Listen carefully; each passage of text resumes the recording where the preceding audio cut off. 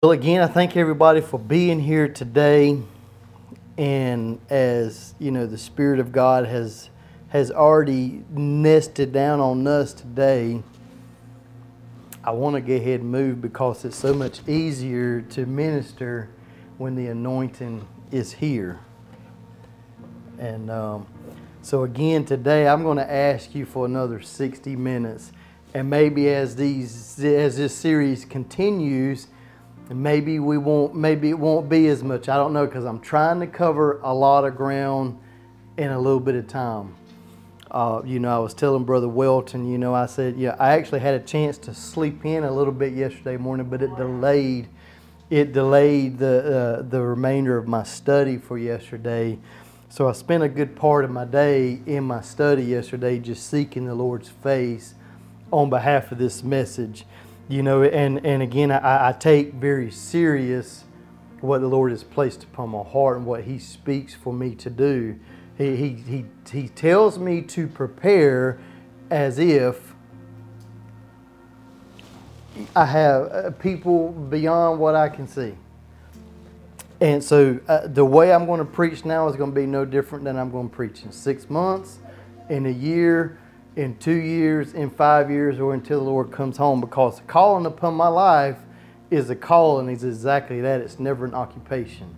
So there'll be no retirement for me. There'll always be a calling to minister. I've seen too many ministers fall into that bracket of, I'm retiring, I'm at retirement age. Well, then all you ever had was a job. And I know I may be stepping on some people's toes, but the reality is that that's just truth. That is fact, and it's a hard fact.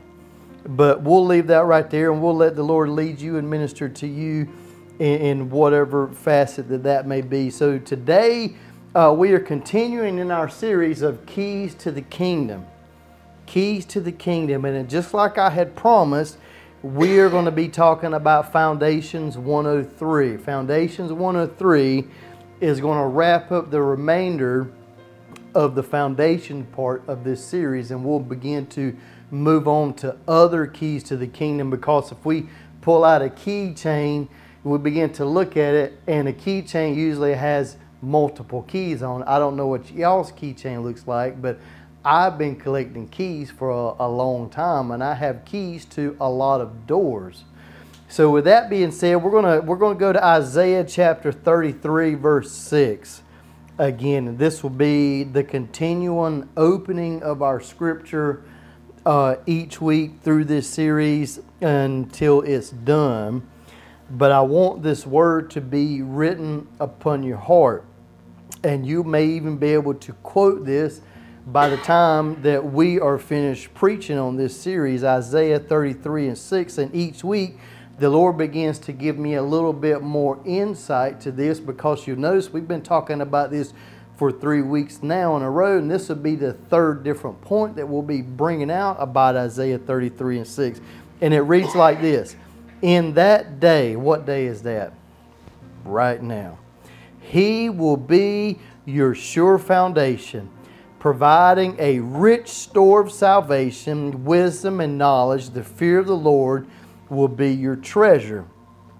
So as we bring to a wrap this part of this series on foundations, I still want to place the emphasis of this key to the kingdom to set the stage for the rest of the series. The Hebrew word for foundation means truth, faithfulness. It also means stability. It's stable. It is used to describe God's characters and His actions in reference to the Complete Word Study Dictionary of the Old Testament. So Moses described it this way in Deuteronomy 32, verse 4. Because what is he doing here? He's describing God's character. He is the rock. Now, do we notice that the rock is... I'm not talking about Dwayne Johnson here, right? Yeah.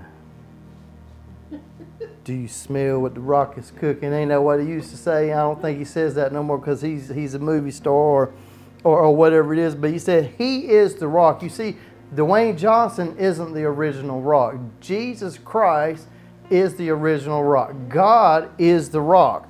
And it said, and his deeds are perfect. Everything he does is just and fair. He is a faithful God who does no wrong. How just and upright is he.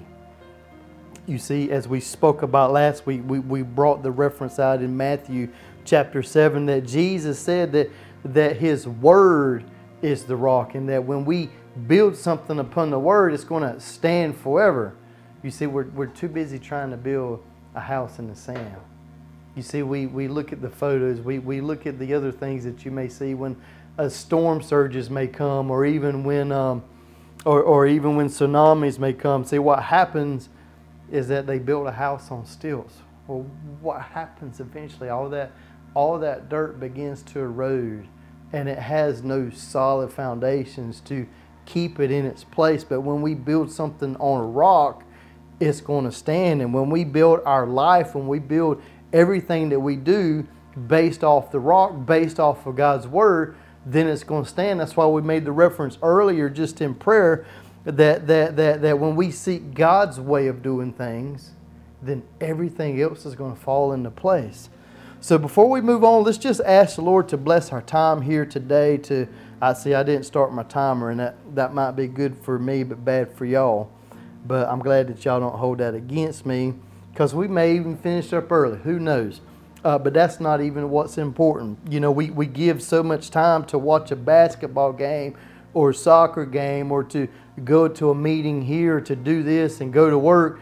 But yet, you know, we can't give the Lord, an hour of our time. You know, when we went to school, well, how long did classes last? 45, 50 minutes. And I know as I got on up in high school, they began to change our schedule, and then classes became 90 minutes long.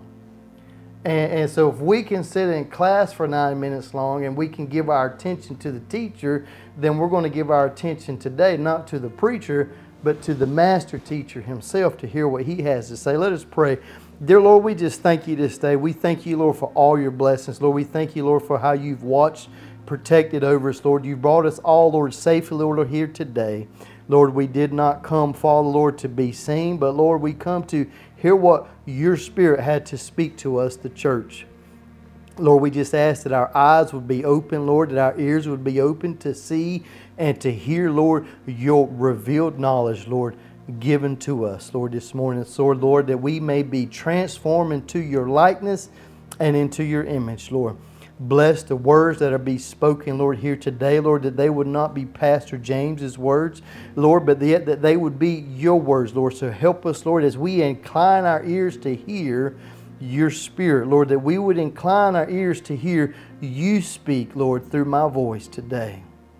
Bless our time together, Lord. Bless this word, Lord. Let everything that is said and done, Lord, here, Lord, bring you glory and honor, Lord. We bind anything that would try to come against this service today, that would try to come against your word. We have been given power, we have been given authority, and we have been given dominion, Lord, through your word. So, Lord, we loosen your anointing, Lord, to take place, Lord, here today, to come and to destroy the yokes, Lord, and to set the captives free.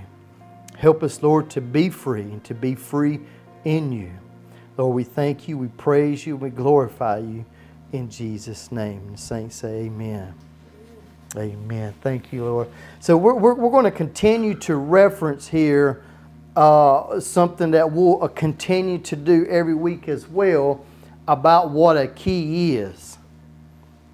And as we've spoken, a key can represent many things, but I want to bring out the gist of what a key is. A key is something that associates power, because if I give you a key to my house, Richie, what does that mean? You can come in and you can go as you please.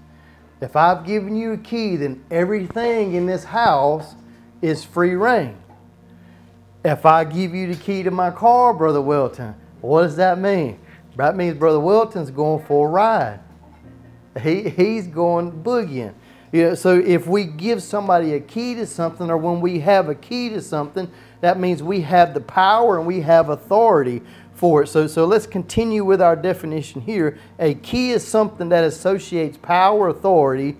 It's also foundational, it's primary, it's fundamental, And it's a priority. A key is something we use to unlock doors, a next level, and fulfilling a purpose-driven life.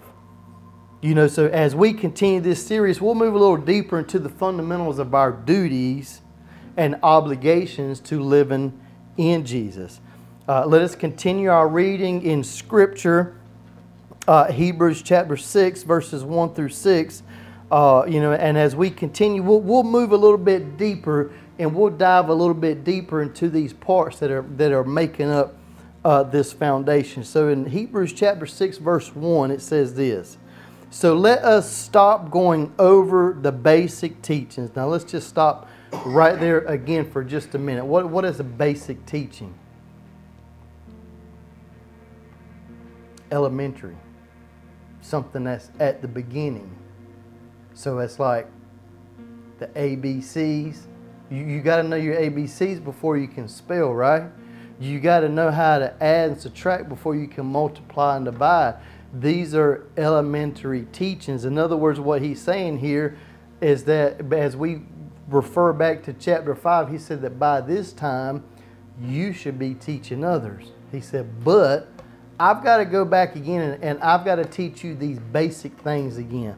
So what we're having here is if at any point in our walk we've noticed that we've not been maturing in Christ, okay, so here's your foundation. Here's what we're going back to. So what Pastor James is doing, what the Holy Spirit's doing here, more importantly Holy Spirit's doing, is that He is teaching you and going to show you how to mature in your walk with God. You see, how else can we move on to the other things until we grasp the things that's being placed here before? So today, we're going to continue this foundational doctrine here, and it continues to read this way. He said, let us go on instead and become more mature in our understanding.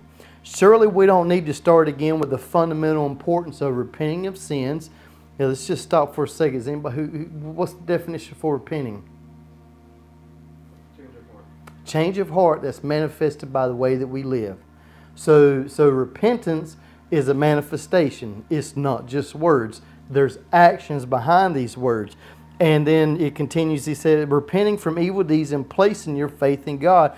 You don't need further instructions about baptism and laying on of hands. Now, we spoke a little bit last week about the baptisms of the Word and what the Word has to say about baptism. You know, I went back and Scripture has said, a scholar said that there's seven baptisms that's mentioned in the Word. The Lord only instructed me on 4, so you can go back and do your homework and see what the others are, but they are all closely related in that sense. And the word to baptize, the Greek word is baptizo, which means to dip, to immerse, to cover up.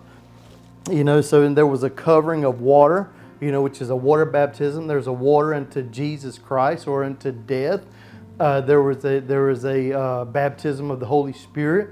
And there's a baptism of fire, and I believe that they're all equally important, but they're also a stage that we begin to move into. And the baptism of fire has been so important in my life because it's done what? It has removed those things, and it is still removing those things from my life that are not of God, those things that have caused me to be impure. And the laying on of hands we talked about it's an impartation. It's an impartation. It's me conveying to you what God has placed upon me. And we used the very example about Peter when he walked the streets and the crippled man was there, and he said, and then he was begging for money. He was wanting some money. And Peter said, silver and gold have I none, but that which that I have I give to you. So he reached out and he grabbed him by the hand. So he touched him. He laid his hand upon him. So what did he do? He transferred what he had. He transferred his health. He transferred his power, his authority over to you. And as we did that last week, as we laid on hands on one another and we began to transfer it from the pastor on down to the body, the anointing that's upon my life and that's upon your life, and the things that God wants to convey to you as well. So all kind of real fast, that was a quick recap of the last 2 weeks that we've spoken about And I won't be able to recap every single week because we begin to get into more revelation and more revelation and more revelation. But this week we will be covering and bringing the heart of the Father in reference to the resurrection of the dead and eternal judgment. These are some of the fundamental things that maybe we didn't hear a lot about when we were coming up in church, or when we were raised in church, or as we have went to church. Nobody's talking about these things, and I think that they're so important to be spoken about because they're fundamentals. They're keys, and keys unlock things. Key opens things. So the resurrection of the dead is a reference about the very thing that will happen after we die. But have you really noticed how the other keys and foundational parts have led us up to this point? Because we repent of our sins, that we turn to God, and then we begin to practice the baptisms. This whole procedure that's taken place, and now we're talking about resurrection of the dead. See, what Jesus has spoken about here is our whole lifespan. Everything that will take place during this lifespan here. So let us start by defining resurrection. Resurrection means to live again, or to raise to life, or to raise. So let us start here in John chapter 5, verses 25 through 29. Here was Jesus speaking. So maybe I should start changing my letters to red, because in most of our Bibles it is a red letter edition Bible, which means that these are the scriptures, these are the things that physically came out of Jesus' mouth. So it says this, he says, "Truly, truly, I say unto you," let's just stop for a second. Why would he say truly, truly twice? Well, that just happens to be a Greek phrase. When something is mentioned twice, that means he's placing emphasis on it. So when he says, "Truly, truly, I say unto you," so he's saying, "Truly, I say unto you," or "I say to you, an hour is coming and is now here when the dead will hear the voice of the Son of God, and those who hear will live. For as the Father has life in himself, so he has granted the Son also to have life in himself. And he has given him authority to execute judgment." So we're already seeing Jesus using a key principle here. Because what did he do? He gave him authority. He transferred authority to execute judgment, because he is the Son of Man. Verse 28, he said, "Do not marvel at this, for an hour is coming when all who are in the tombs will hear my voice." Let's stop. It said, who will hear his voice? All. Every single one of us. So I'm going somewhere with this. Follow me if you will. Are in the tombs and will hear his voice and come out, those who have done good to the resurrection of life, and those who have done evil to the resurrection of judgment. So we already see in here that everybody is going to be resurrected, whether it's good or whether it's bad. I didn't make this up. We see this in Scripture right here, that this is exactly what Jesus had to say. And the Word says that heaven and earth will pass away before my Word does. So we know that this is divine truth that's being spoken here. So here we can see that Jesus made a reference about resurrection. And his resurrection included all that were dead. Not just some, but all. And I want to place the emphasis on all. A-L-L. And I think there was a washing powder back in the days, and maybe it's still around. It's called All. I'm not sure. I don't know where that came up, but that just kind of made me think back to my childhood. But it was all. It's including everything and everyone. Then he begins to separate the all into two categories. So in category one, we see this. Number one, resurrection of life. The qualifications of this type of resurrection is one that is good. But the world has a different view of what good is. Man's standard of good does not align with what God has ordained as good. Proverbs chapter 14, verse 12, it says this: there is a path before each person that seems right, but its end is death. There's a way that seems right unto man, but in the end, it's eternal judgment. It's eternal. It is death. It seems right. That when something seems to be right, man, this just feels right. This feels like destiny. This feels like that this should be taking place here. But what is the path that we are told to walk on? It says that the path that leads to hell is what? Is wide and broad. And many, he said many. What does the word many mean? A lot. But to get even more specific with that, it means the majority, because many means the majority. And what's a majority? 51%. That's at minimal is 51%. And he said many will follow that path. He said but few. And what's few? Minority. And that's 49% or less. Will follow the path that's straight and narrow, but that it leads to eternal life. Like I said earlier, we spend too much time focused on us and other things around us instead of just doing God. You see, because we're living in a time, ladies and gentlemen, Scripture has been fulfilled and is being fulfilled for the past 50 and 60 and 70 years. So much Scripture has been fulfilled. And I believe with all my heart we are on the brink. What does the brink mean? We're on the edge. We're on the edge of Jesus coming back to receive those that are following after His name. And those that aren't will be the many on that road that is broad and it leads to destruction.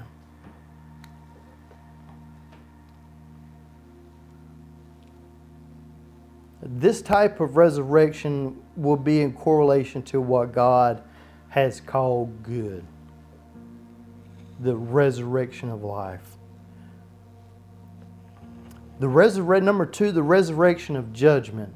The qualifications of this type of resurrection is those that have done and are continuing to do evil. This type of evil is not the reference of what man calls evil, but what God calls evil. And this is simply the opposite of what God calls good. So there's so many things that God calls evil that man don't see as bad, because man has created a moral and ethical standard of good when we have gotten out of the commission of what God has called and what He has established as good. And if we don't know what good is, I think that it's time that we pick up our Bible and we begin to find out what God has labeled as good and what God has labeled as bad, or what God has called evil, because evil is just actually, it is the opposite of what God has called good. So let us look at another example that Jesus spoke about. Turn with me to Matthew 25, verses 31 through 34, verses 41 and verse 46. For those that are joining us via YouTube, you'll be able to see these words here on the screen as they're displayed, and those that are here in the congregation will see as well. But here's what Jesus spoke this again. So in verse 31 he said, "But when the Son of Man comes in His glory and all the angels with Him, then He will sit upon His glorious throne, and all the nations will be gathered in His presence, and He will separate the people as a shepherd separates the sheep from the goats. He will place the sheep on His right hand and the goats on His left."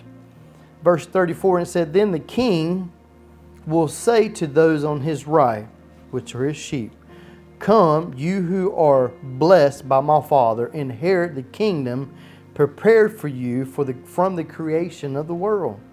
And in verse 41, "Then the King will turn to those on the left and say, 'Away with you, you cursed ones, you enter into the eternal fire prepared for the devil and his demons in verse 46, and they will go away into eternal punishment, and the righteous will go into eternal life. Now let's just stop for a second.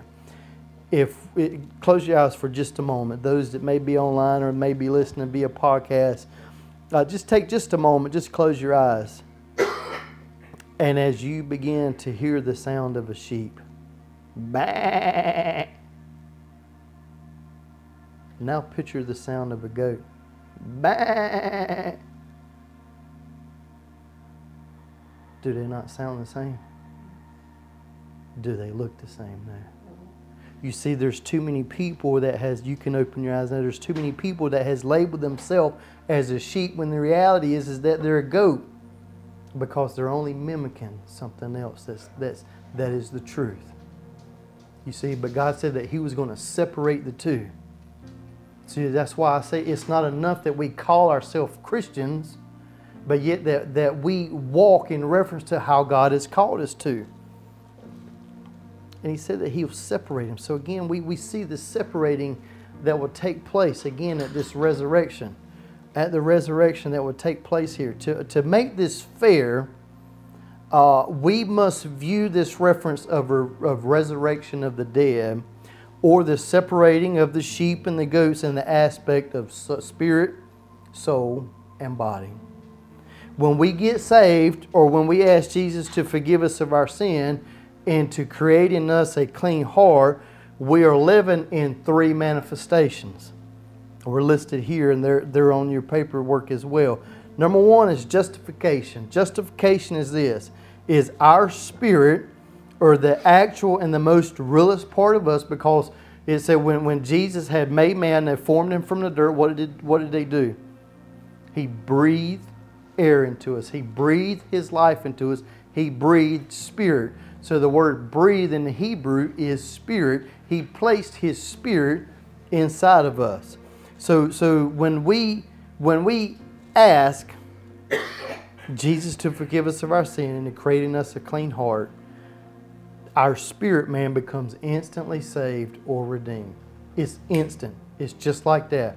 Because when we have said, Lord, forgive me of my sins, clean me, create in me a clean heart, O Lord, do we not instantly begin to feel different?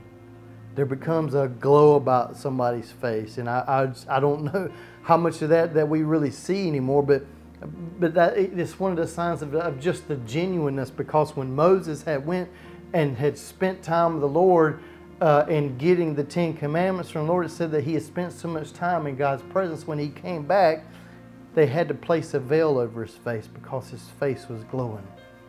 See, our appearance begins to change. Our appearance begins to change as we spend time with the Lord. Let's move on here before I run out of time today. Number 2 is sanctification. Sanctification is our soul, which is our heart and our mind, being saved or being redeemed. This, ladies and gentlemen, is a process. A process that we see in Romans chapter 12, verses 1 and 2. And Paul spoke to the Roman church and he said this: and so, dear brothers and sisters, let's stop. Who's he talking to? Brothers and sisters, or in some translations it may say the brethren, but nevertheless he's talking to the church. So here, right here we see he's not talking to sinners, because if you're the church, then he is talking to the saints. As you begin to read the New Testament, you will so truly see that it's often a reference to brothers and sisters. See, and these are instructions. This is guidance on the life of how we're supposed to live. The only thing that the Scripture had to say to sinners was, hey, repent of your sins and turn to God. So in Romans chapter 12, verses 1 and 2, he said, so brothers and sisters, he said, I plead with you to give your bodies to God because of all He has done for you.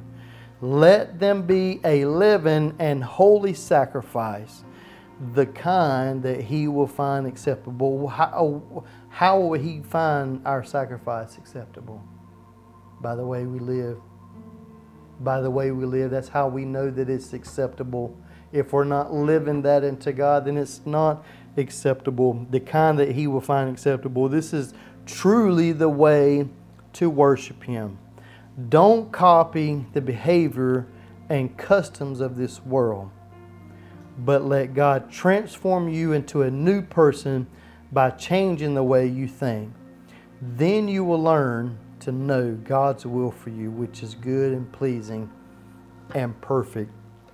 Here we can just so clearly, I know we're talking about resurrection of the dead, but this is a part that must take place before we can be that resurrection of life, and not the resurrection of judgment, as we spoke about in just a couple previous verses. It's just so important here that he says, don't copy the customs or behavior of this world. So let me ask you a question, and Richie will probably do this because I know him, because he's a daredevil too. If I was to jump off a bridge, would you jump off a bridge? No. Well, why not though? Because I'm drunk. I'm dying. Oh, you can't swim, that's right. But Richie would do it, wouldn't he? Maybe, I don't know. If I was to jump off of a 10-story building, would you jump off a 10-story building? Well, because the nonsense of what takes place when that happens, maybe jumping off the bridge wasn't a perfect example, but maybe for Mom it was, because Mom can't swim. But the reality here is do we do something just because somebody else is doing it? But he said, don't copy the customs and the behavior of this world. What's he referring to? There was so much idol worshiping that took place, not just in biblical days, but even in our days to now, because not so many of us have a little statue that we have set up here that we're worshiping. Our statues, our idols have become so many other things. And what is an idol? An idol is anything that comes between us and God, anything that we place before our relationship with God. Our marriage can be an idol. Our house can be an idol. Our job can be an idol. I want to be very blunt with this and say this as well, that ministry can become an idol, because we get so focused in the process of doing ministry that we have forgotten the reason of why we're really ministering. Excuse me. Bless your holy name, Father. And number 3 here is glorification, or receiving our glorified bodies. This happens at the resurrection of the dead, of receiving our glorified bodies. And Paul spoke about this in 1 Corinthians chapter 15, verses 35 through 38. We actually have quite a bit of scripture here, but I want to read it to you, and I want you to follow along with me on the screen if you may. Verse 35, it says it this way. It says, but someone may ask, how will the dead be raised? What kind of bodies will they have? What a foolish question. When you put a seed into the ground, it doesn't grow into a plant unless it dies first. And what you put in the ground is not the plant that will be grown, but only a bare seed of wheat or whatever you are planting. When God gives in, then God gives it the new body He wants to have. A different plant grows from each kind of seed. So that means my glorified body is going to look different than your glorified body, but we're going to take on the image of Christ. We're not just going to have that image in our mind of being and acting like Christ.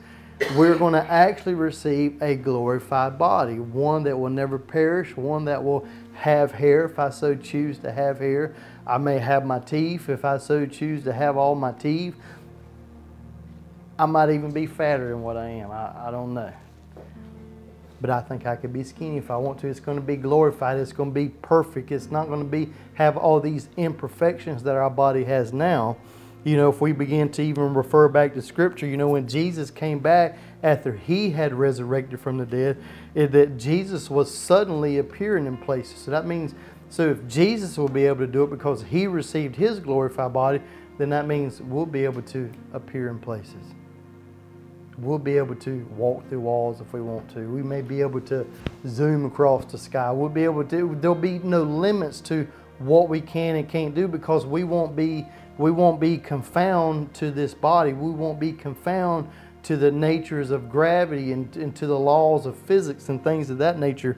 And I know I'm getting off key here a little bit, But I did want to paint that picture in your head that we will receive a different body if we continue to walk with God. In verses 42 through 44, it says this: in that same way, with the resurrection of the dead, our earthly bodies are planted in the ground when we die, but they will be raised to life forever.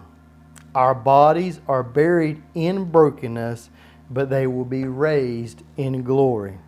They are buried in weakness, but they will be raised in strength.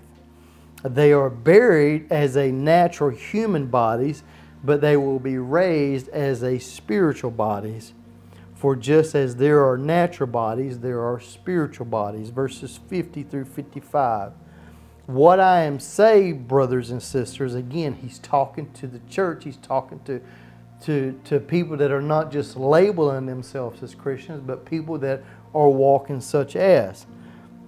He says, for what I am saying, dear brothers and sisters, is that our physical bodies cannot inherit the kingdom of God. These dying bodies cannot inherit what will last forever. But let me reveal to you a wonderful secret.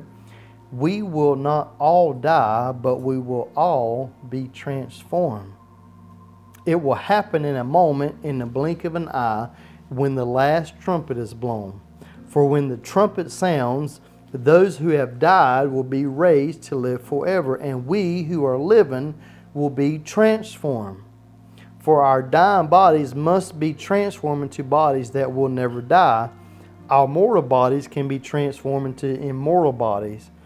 Then when our dying bodies have been transformed into bodies that will never die, this scripture will be fulfilled. Death is swallowed up in victory. O death, where is your sting? O death, where is your victory?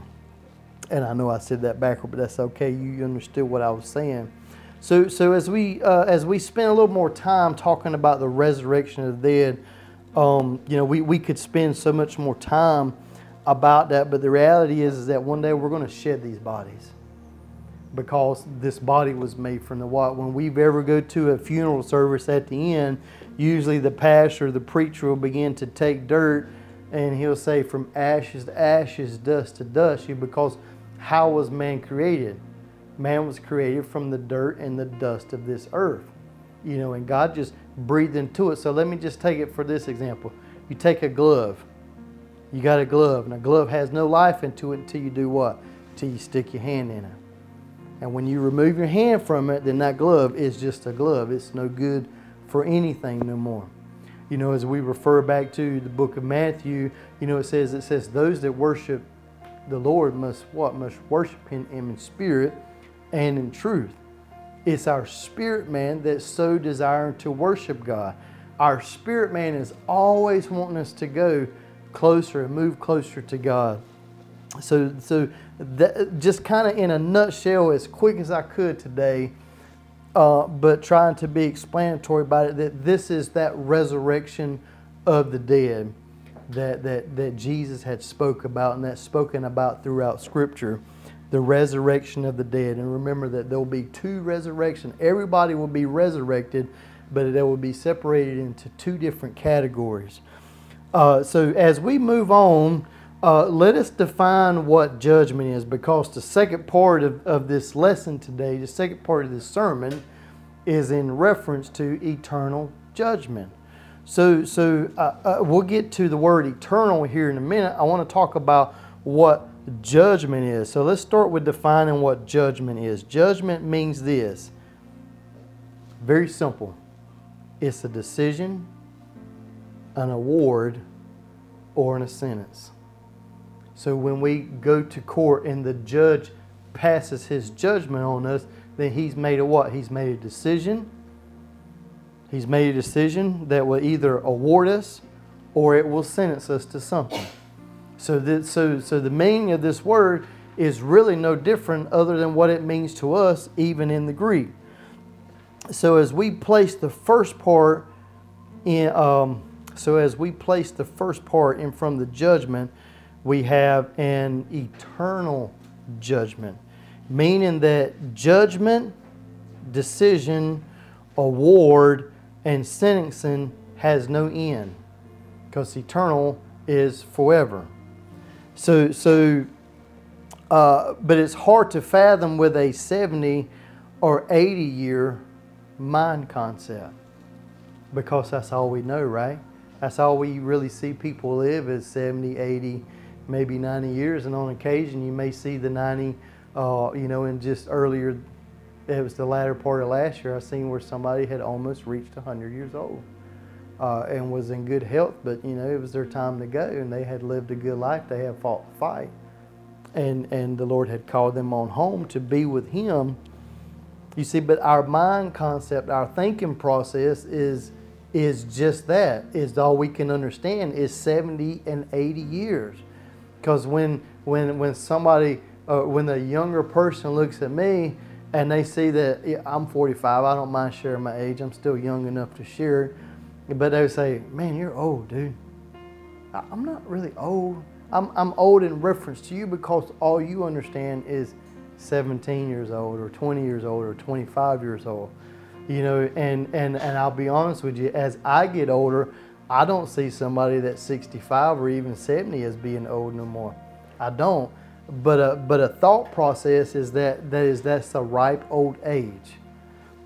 So we have that concept of it because it's hard for us to fathom what eternity is. So I want to place an example here for you and maybe try to very, very, very little explain eternity, just a smidget of eternity. So we've all drove on I-40, right? And when we come out of Wilmington, there's a sign that says Barstow, California. Anybody seen that sign? I know we all have. I'm sure we've seen it so many times that we probably even overlook it now. But it says 2,554 miles to Barstow, California, which is the end of I-40, because I-40 ends right before Wilmington. It doesn't go through Wilmington. And it's the same way with I-40, it just ends in Barstow, California. That's not all the way to the West Coast. But the reality is that that's a long ways. And if somebody want to take a guess, if we were to drive non-stop, how long would that take us to drive from I-40 in Wilmington to I-40 in Barstow, California? He says 32 hours. Anybody else want to venture on that? Non-stop now. That's no bathroom breaks. That's no gas break. That's just all the way through. I don't think nobody's got a tank that big there. 1 day and 11 hours, non-stop.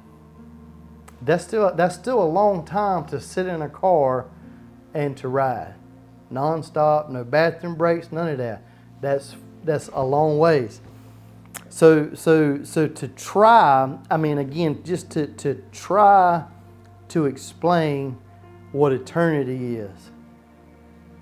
If we were to walk 1 mile every year from here to California, it would take us 2,554 years. Well, it's hard for us to understand that because nobody lives that old, right? But just imagine if we were trying to do that. If we were trying to walk that 2,554 years is not even a drop in the bucket to what eternity is. Eternity is forever and ever and ever and ever and ever. We've all seen, well, some of us have seen it, some of us are a little younger, but there was a Toy Story, and what did Buzz Lightyear would say? To infinity and beyond. To infinity and beyond. And not to try to make the reference for anybody to go watch that, but it was something that just rung in me when I was studying. I was like, okay, to infinity and beyond. So to infinity is a finite number, right?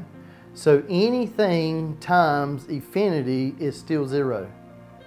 Anything times infinity is still zero. Why is that? Because infinity has no end. It has no beginning. It has no end. It exists outside of time. And it's hard for us to understand that because, like I said, all we have is a 70, 80, maybe a 90-year perspective. And when we got to think about eternal judgments, is what we're going to talk about now, Because what we talked about judgment is what? It's a decision, it's an award, or a sentencing. And when you begin to place the eternal over in front of it, it means what? A forever decision, a forever award, a forever sentencing. There's no end to it. It's either you did it or you didn't do it. And I've made this reference so many times that right now, while we still have breath in our body, we have that opportunity to repent of our sin. Because when breath leaves our body and when we stand before God for judgment, well, guess what? There's no more redos. There's no more do-overs. There's no more, oh man, I'm sorry. Give me another chance, I'll do it differently. We have that decision right now. Right now. But yet we don't understand the weight of that decision that plays on us. If I let's just say I fill this room full of food. Just full of food, of sweets, all the bad foods that you eat, everything. And if I said how you eat the next 24 hours is going to determine how you spend the next 1,000 years. Will we not try to eat cautiously in such a way that we're not going to have an upset stomach? Because if you start eating a lot of sugars and all, you're going to begin to upset your stomach. You're not going to begin to eat a lot of pork because of blood pressure, high blood pressure, and things of that nature. So et cetera, et cetera, et cetera. So what would we do? We would live that 24 hours very cautiously.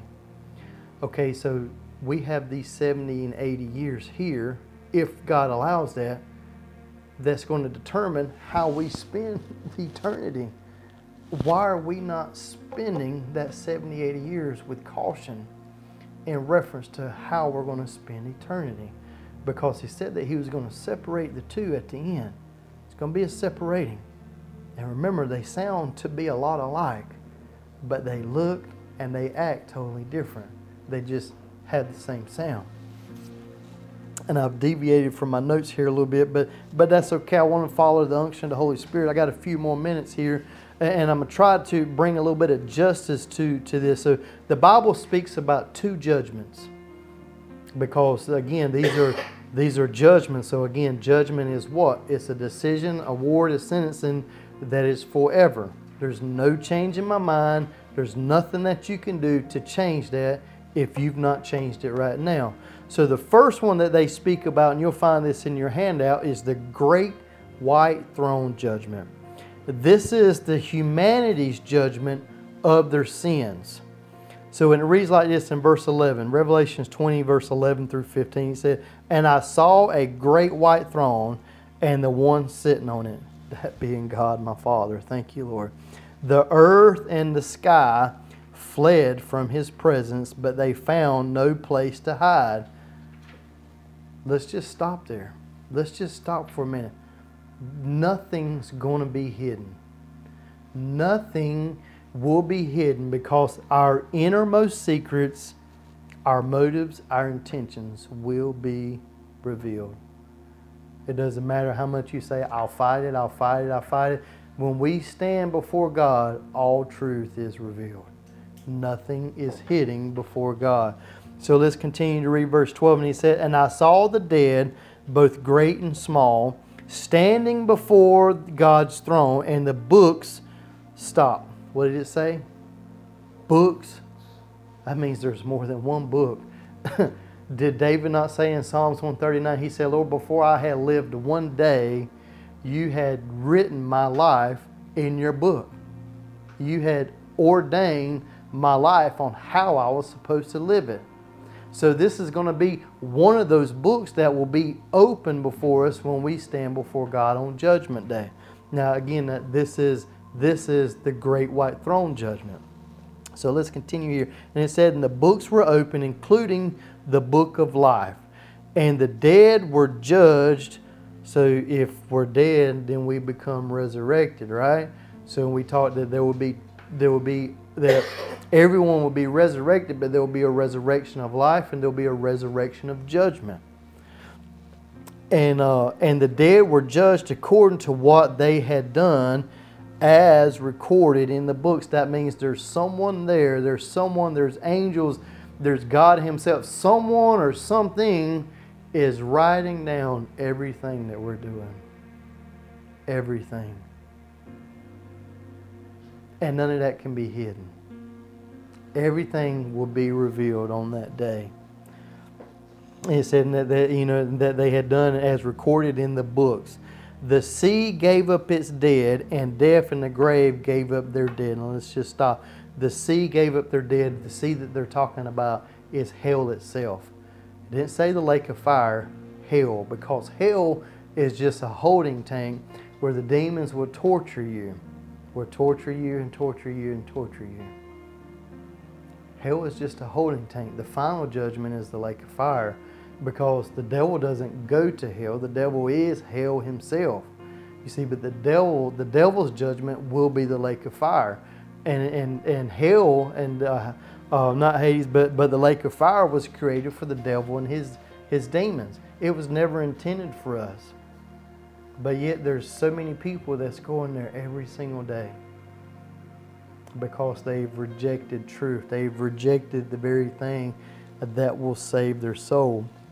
Continue reading verse 13. It said, the sea will give up its dead, and death and the grave will give up their dead, and all were judged according to their deeds. Can we just stop for a second? Can we not see what's being said here? That they were judged according to their deeds. What does that mean? By how they lived.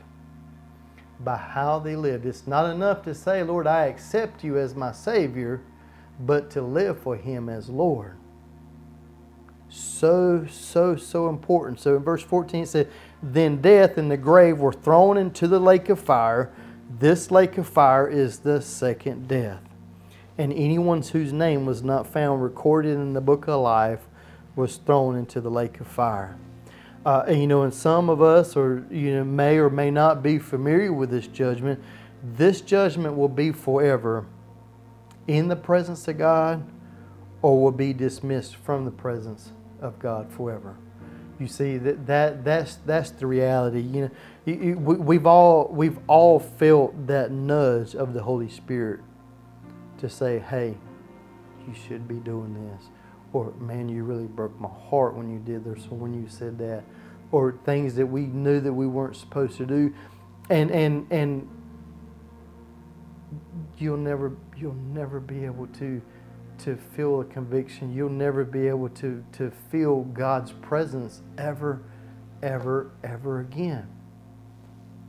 And it will forever be outside of His presence. It is that eternal judgment that we're talking about. And this will be where the judgment of our acceptance and embracing the cross. This judgment can also be viewed in Matthew chapter 7, verses 21 through 23. And it says, not everyone who calls unto me, Lord, Lord. Again, we see the word Lord, Lord mentioned twice. That means there's an emphasis or an exclamation point at the end of it, will enter the kingdom of heaven. Only those who actually do what? Do the will of my Father will enter. On judgment day, many will say, again we see that word many. What does many mean again? The majority. At least 51%. Many will say to me, Lord, Lord, we prophesied in your name, and we cast out demons in your name, and performed many miracles in your name. But I will reply, I never knew you. Get away from me, who breaks God's law. Here we can see that it's not enough to call Him Lord, but to actually carry out the will of the Father. Never enough to be called or labeled as a follower. The denial of these quotes or unquote followers are based off of breaking God's law or simply practicing sin. So why is there such a huge disconnect? A huge disconnect about the topic of eternal security. Well, it's simply the difference between man's interpretation and God's interpretation. what man says, what man wants it to say, and what God really is saying.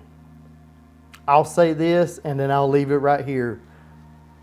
When we received Christ as our Lord and Savior, we made and still make a conscious decision to neglect everything that is opposite of God.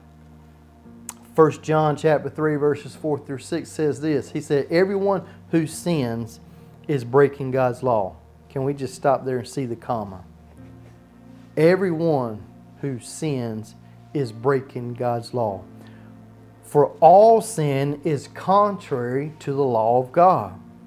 And you know that Jesus came to take away our sins and that there is no sin in Him. Anyone who continues, what does continue to mean? If we begin to look at the word continue here, anyone that is still practicing, anyone that is still participating, anyone who is still living in. So anyone who continues to live in Him will not sin. But anyone who keeps on sinning does not know Him or understand who He is. So I don't understand why that there's the big disconnect. I'm not saying that it's by works that any man should boast. But we're not saved because of the good deeds we're done. Because no man can do anything that's good enough that gave him heaven. Heaven was a free gift. So if I give you a gift, well, what happens? You receive that gift. So let me ask you this. If I gave it to you, eventually, do you have the possibility of sitting that gift down somewhere? Misplacing it? Not remembering where you put it? Walking away from it? What does breaking mean? Especially the ing of that word, because he said in verse number 4. In verse number 4, the ing right here. You see that? Everyone see that right there? Ing. The ing in that word means a continuous. It's a continuous. It's something that you abide in. It's something that you remain in. So sin is continuing to break God's law, or if we just put it this way, here in a nutshell, is practicing sin. It doesn't mean that we don't sin, because all men have failed and come short of the glory of God. But do we stay down? If we fall down on the ground while we're running, do we just lay there on the ground? What do? We get right back up and we keep on going. Anybody that lays there on the ground, they're not going to finish the race, because they just lay there and they continue to wallow in it. So the Bible says that we must flee the very appearance of sin. So to be saved or to be redeemed is to walk away from a sinful nature and walk in the direction of God's Word. As we spoke about in part in the resurrection of the dead, it is a three-part aspect. Our spirit instantly is made right with God, and the operation and the operate in the sanctification process of renewing our minds and our thoughts. That is a process. That is something that has to take place over time. But our spirit man is instantly saved.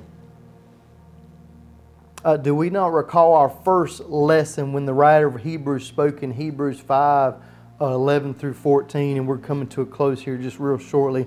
And he said, there is much more that I would like to say to you about this, but it's difficult to explain because, especially since you are spiritually dull and don't seem to listen.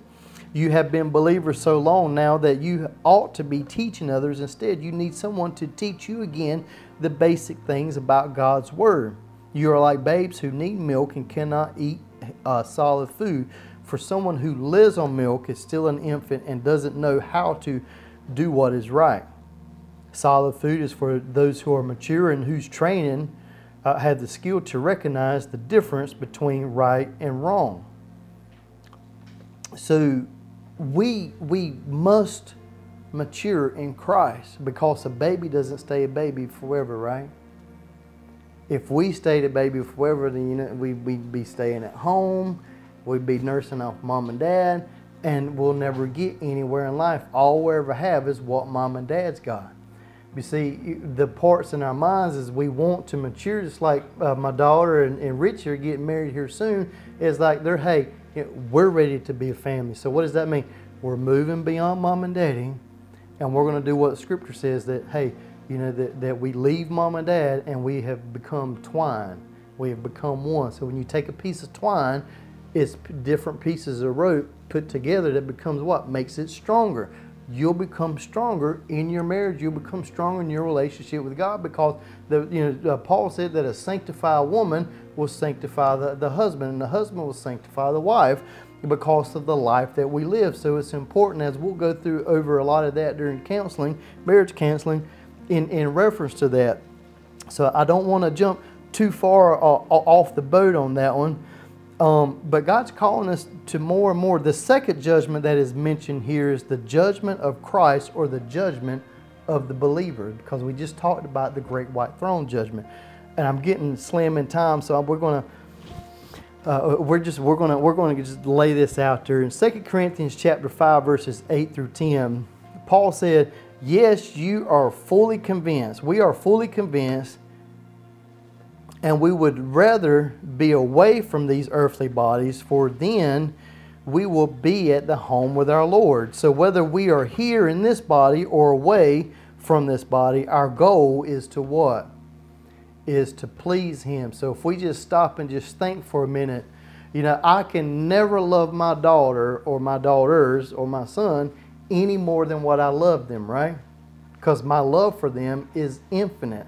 It's no matter what you do. But you know what they're in charge of? It's making me pleasing to them. And them pleasing me. Them pleasing me. They're in charge of how well pleased I am with Him. So Paul placed the emphasis here. He said that we make it our goal to please Him. Doesn't mean He'll love us anymore. It just means that He'll be more well pleased with us. If we go back to when Jesus was getting baptized, and then it said, and the voice descended from heaven, and it said, "This is my beloved Son, what? In whom I am well pleased." Because why? Because He was walking in obedience. He was maturing from being one thing into the thing that God has called him to be. I can't stress enough how God is calling us to move forward here. He said in verse 10, he said, "For we must all stand before Christ to be judged." So here we can see that this is a separate judgment than just our sins. Because now we're going to be judged on how pleasing we were to the Lord. So let us continue here. "And we will each receive whatever we deserve for the good or evil we have done in this earthly body." So if we just stop for a minute, we begin to replace the word evil with worthless. So let's read that again. "We will each receive whatever we deserve for the good or the worthless we have done in this earthly body. What we do with the cross will determine where we will spend eternity. But however, the way that we live as believers determines how we will spend eternity. Let me read that for you again. What we do with the cross will determine where we will spend eternity. But however, the way that we live as believers determines how we will spend eternity. It's no longer from a where, but it's a how we will spend eternity. So if we refer back to our statement about imagining eternity, we can see that the eternity is very hard to conceive. But along with this statement, let's add to it like this. You ready? James chapter 4, verse 14. And it says, "How do you know what your life will be like tomorrow? Your life is like the morning fog. It's here for a little while and then it's gone." Who's ever boiled water before? Okay, so what comes up off the water? The vapor. But as quickly as you see it, that's how quickly it disappears. And the writer of James, which was the half-brother of Jesus, said this: our life is like a vapor. We're here one minute and we're gone the next. So trying to go back to the thought process of what eternity is our life is just like that vapor. It's just like the morning fog. It may be here and then when you get on down the road, it's going to disappear. It's just for a moment. So James has stated that our life is but a vapor, or if we could say it this way, it's a zero moment in time. It's a zero moment in time. And why is it a zero moment? Because any number times infinity is zero. It's still zero. So this time that we have been allotted to be the reflection of God is to be broken and let me start that over again. This time that we have been allotted to be the reflection of God to this broken and cursed world will be the judgment of us believers. Jesus makes this clear in John chapter 3. And my timer's flashing at me, but I'm just going to roll right on by it. He says in John chapter 3, verse 15, and we're all familiar with John 3:16, but I want to place this emphasis on something that we're going to read here. And it said, so that everyone who believes in him will have eternal life. For this is how God loved the world. He gave his one and only Son, that everyone who believes in him will not perish, but have eternal life. God sent his Son into the world not to judge the world, but to save the world through him. There is no judgment against anyone who believes in him, but anyone who does not believe in him has already been judged for not believing in God's one and only Son. Verse 19, and the judgment is based off of this fact. God's light came into the world, but people loved the darkness more than they did the light, for their actions were evil. All who do evil hate the light and refuse to go near it, or for the fear of their sins will be exposed. If we skip to verse 36, so I want you to read this because it's just stopped for a second. He talked about, we kept hearing the word believe. If any man would believe on me, they would have eternal life. If you believe on me, you shall be saved. So let's place the emphasis on verse 36 because this is still the same message that Jesus was speaking here to Nicodemus. And he said, anyone who believes in God's word has eternal life. So we see the word believe again. Anyone who doesn't obey the Son will never experience eternal life, but remain under God's angry judgment. Now, notice the contrast of believe and not obey. To believe means to obey, and not believe is to not obey. So if we begin to replace these words with obey instead of believe, then let's read John 3:16 this way. For God so loves the world that whosoever obey him shall not perish, but have everlasting life. So to believe is to obey. To believe is to obey. It's you because even the demons believe and tremble. They obey his word because they are what? They're subject to it. So we should be subject to God's word as well. And we're going to find out here how we're going to be subject to God's word in John chapter 12, verses 47 through 48. He said, I will not judge those who hear me, but those that don't obey me. For I have come to save the world and not to judge it. But all who reject me and my message will be judged on the day of judgment by the truth I have spoken. If I had a microphone right now, I would be a mic drop. Do they still say that? I don't know. Help me out here.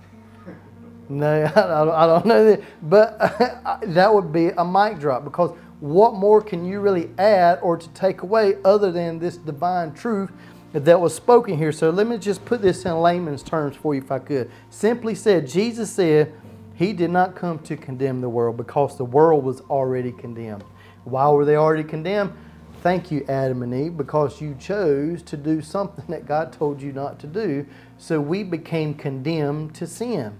That was a part of a punishment.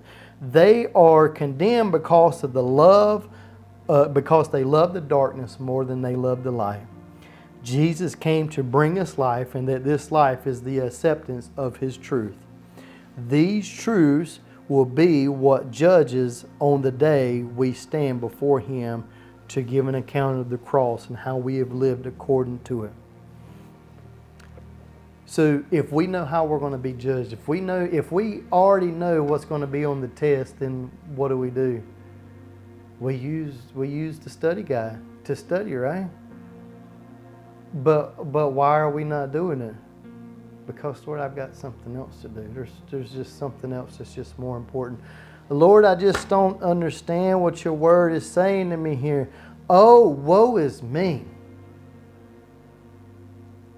I mean, when the prophet Elijah came to God and was talking about woe is me, what did God tell him? He said, you know what? He said, why don't you go anoint Elijah as prophet in your place?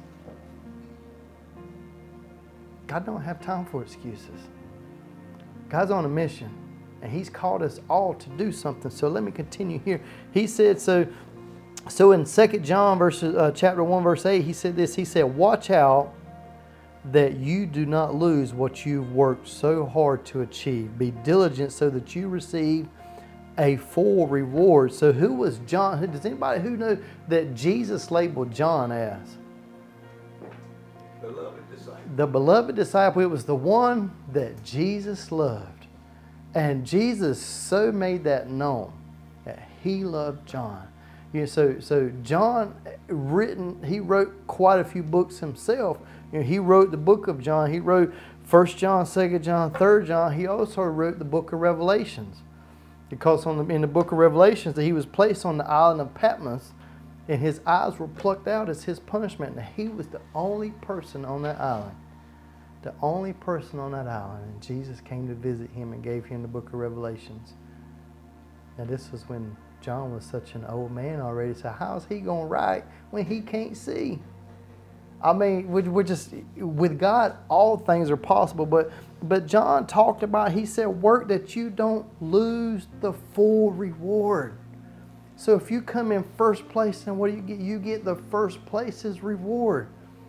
If you come in last place, then what do you get? I finished the race.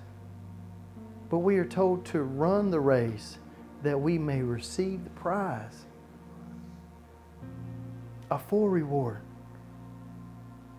Man, if I told you, if you get out there and you cut my grass in 2 hours like I cut it, just use it for example, I'll pay you $500. Well, what's somebody going to do? They want the full reward. They don't want to, okay, well, I'll be all right with just, a $50 bill. They want the full thing. So it's like I text Brother Welton earlier this week, and it was just one of the things that was on my heart and my mind. Do we pursue heaven, or do we pursue God's presence? We pursue God's presence, because if God's presence isn't there, then we don't want it. So when we pursue something to receive a full reward, then that means that there's a partial reward and that there's a no reward scenario here. But John has told us to run in such a way that we would receive the full reward, or that we might obtain the full reward. He said, be diligent so that you will receive it. 1 Corinthians chapter 3, verses 9 through 15. For we are both God's workers, and you are God's field. You are God's building. Because of God's grace to me, I have laid the foundation like an expert builder. Now others are building on it, but whoever is building on this foundation must be careful. For no one can lay any foundation other than the one we already have, Jesus Christ. Anyone who builds on this foundation may use a variety of materials, gold, silver, jewels, wood, hay, and straw. But on Judgment Day, again, we're seeing judgment taking place here again. Fire will reveal what kind of work each builder has done. The fire will show if a person's work has any value. If the work survives, that builder will receive a reward. Again, we're seeing reward taking place here. This is a reward. If your work survives, if Lord's called you to minister, if God's called you to preach, if God's called you to feed the homeless, if God has called you to visit the people in prison, and if you do that in essence of pursuing God's kingdom and trying to build that, well then guess what? You receive the full reward. So if a person gets up to sing, they want to join the choir, and we're taking names, by the way, if anybody wants to join the church choir. That was a joke, man. Y'all just kind of staring at me like that. But that's okay. But If somebody joins the choir just so that they can be seen while they sung, have they done it for the right reasons? No. They did it just to be seen, but yet their heart wasn't to be pursuing God. It's just why, like I say, I'm not building a church. I'm building and expanding the kingdom of God right here in the Rocky Point area, in the Wilmington, Castle Hayne area, that wherever the Lord sends us is what we're going to thrive to do. You know, so there's going to be two ways. There's going to be two ways that the believer is going to be judged. Number one, it is our involvement in building the kingdom of God. This is a reflection of the calling that God has placed upon your life. If we have been called to be pastors, teachers, evangelists, leaders, followers, or etc., then how we build the kingdom in reference to our calling. Did we use our gifts and talents to benefit us as individuals, or did we use it to build God's forever kingdom? This same judgment is in reference to every calling underneath God's lordship. Everybody's not called to be a pastor. Not everybody's called to be teachers or evangelists. We all have a calling upon our life. And the calling that God's placed upon our life, are we using it to build His kingdom, or are we using it to bring Him glory? The second part is how we build individuals' lives. What was our influence on people? Were you leading people to Christ? Not keeping the gospel just to yourself, but sharing it. What does the gospel mean? The gospel means the good news, or the news that seems too good to be true. So today I want to end today with a quote from C.S. Lewis. And C.S. Lewis was such a great author, a great storyteller, but he was also a Christian man as well. And you can begin to see the resemblance in some of his books that he wrote. One of them being Narnia, which is a really good movie. It was based off a kid's movie, but nevertheless has. If you hadn't seen it, then maybe watch it sometime. But to end today's message, we'll do a quote from C.S. Lewis, and listen to this. And it said, "If you read history, you will find that Christians who did the most for this present world were precisely those who thought more of the next. It is since Christians have largely ceased to think of the other world that they have become so ineffective in this one. Because our mindset has been what's going on right now, what's going to take place next week, what's going to happen when we get married, what's going to happen when mom and dad dies. Our focus has to be on what God's kingdom is. And we can be in no other place. Baby, send us to our music, my love. So in ending this today, I know that I was lengthy today, but as you can see, I felt like I spoke so fast, trying to convey all of this material that the Lord gave me. And in the reality, each one of these 6 foundations, I probably could have spent an entire lesson itself preaching off of that. And like I said, I know I try to convey so much information.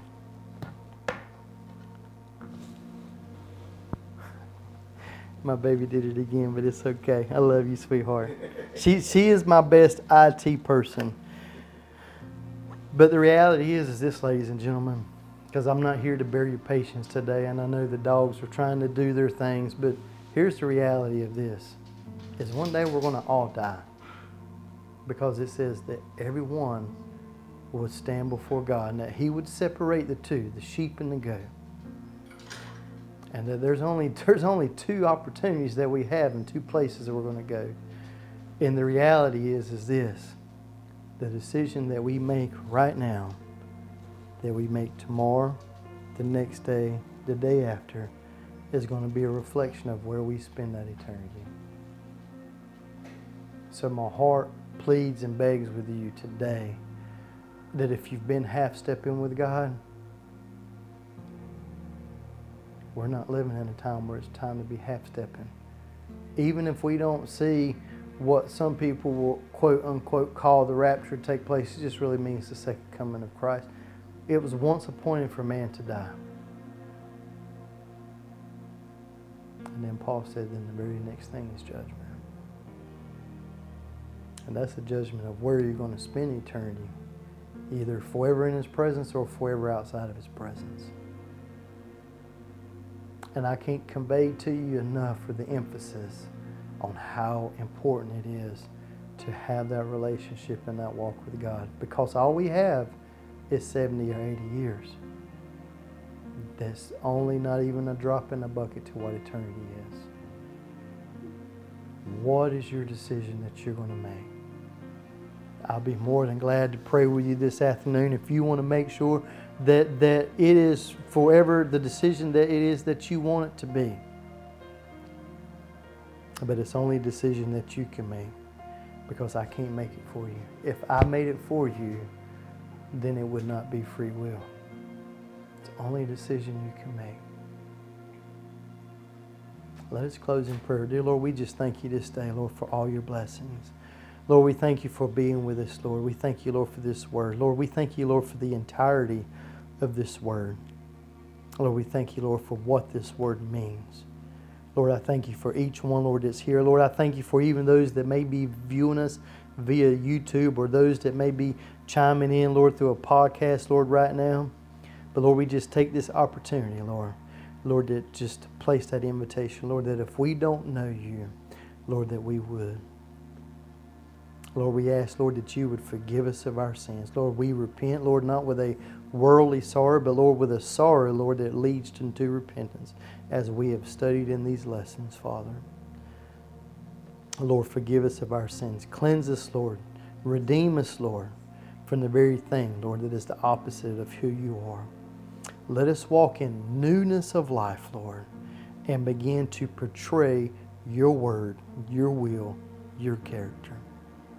Bless us, Lord, as we part ways, Lord, here today. Be with us, Lord. Keep us safe, Lord. Lord, and if you so desire, Lord, bring us back, Lord, safely, Lord, here again next week, Lord, that we may break bread with one another, Lord, and that we would dive into your heart. Lord, so we just thank you, we praise you, we glorify your holy and your righteous name, in the name of Jesus. Amen.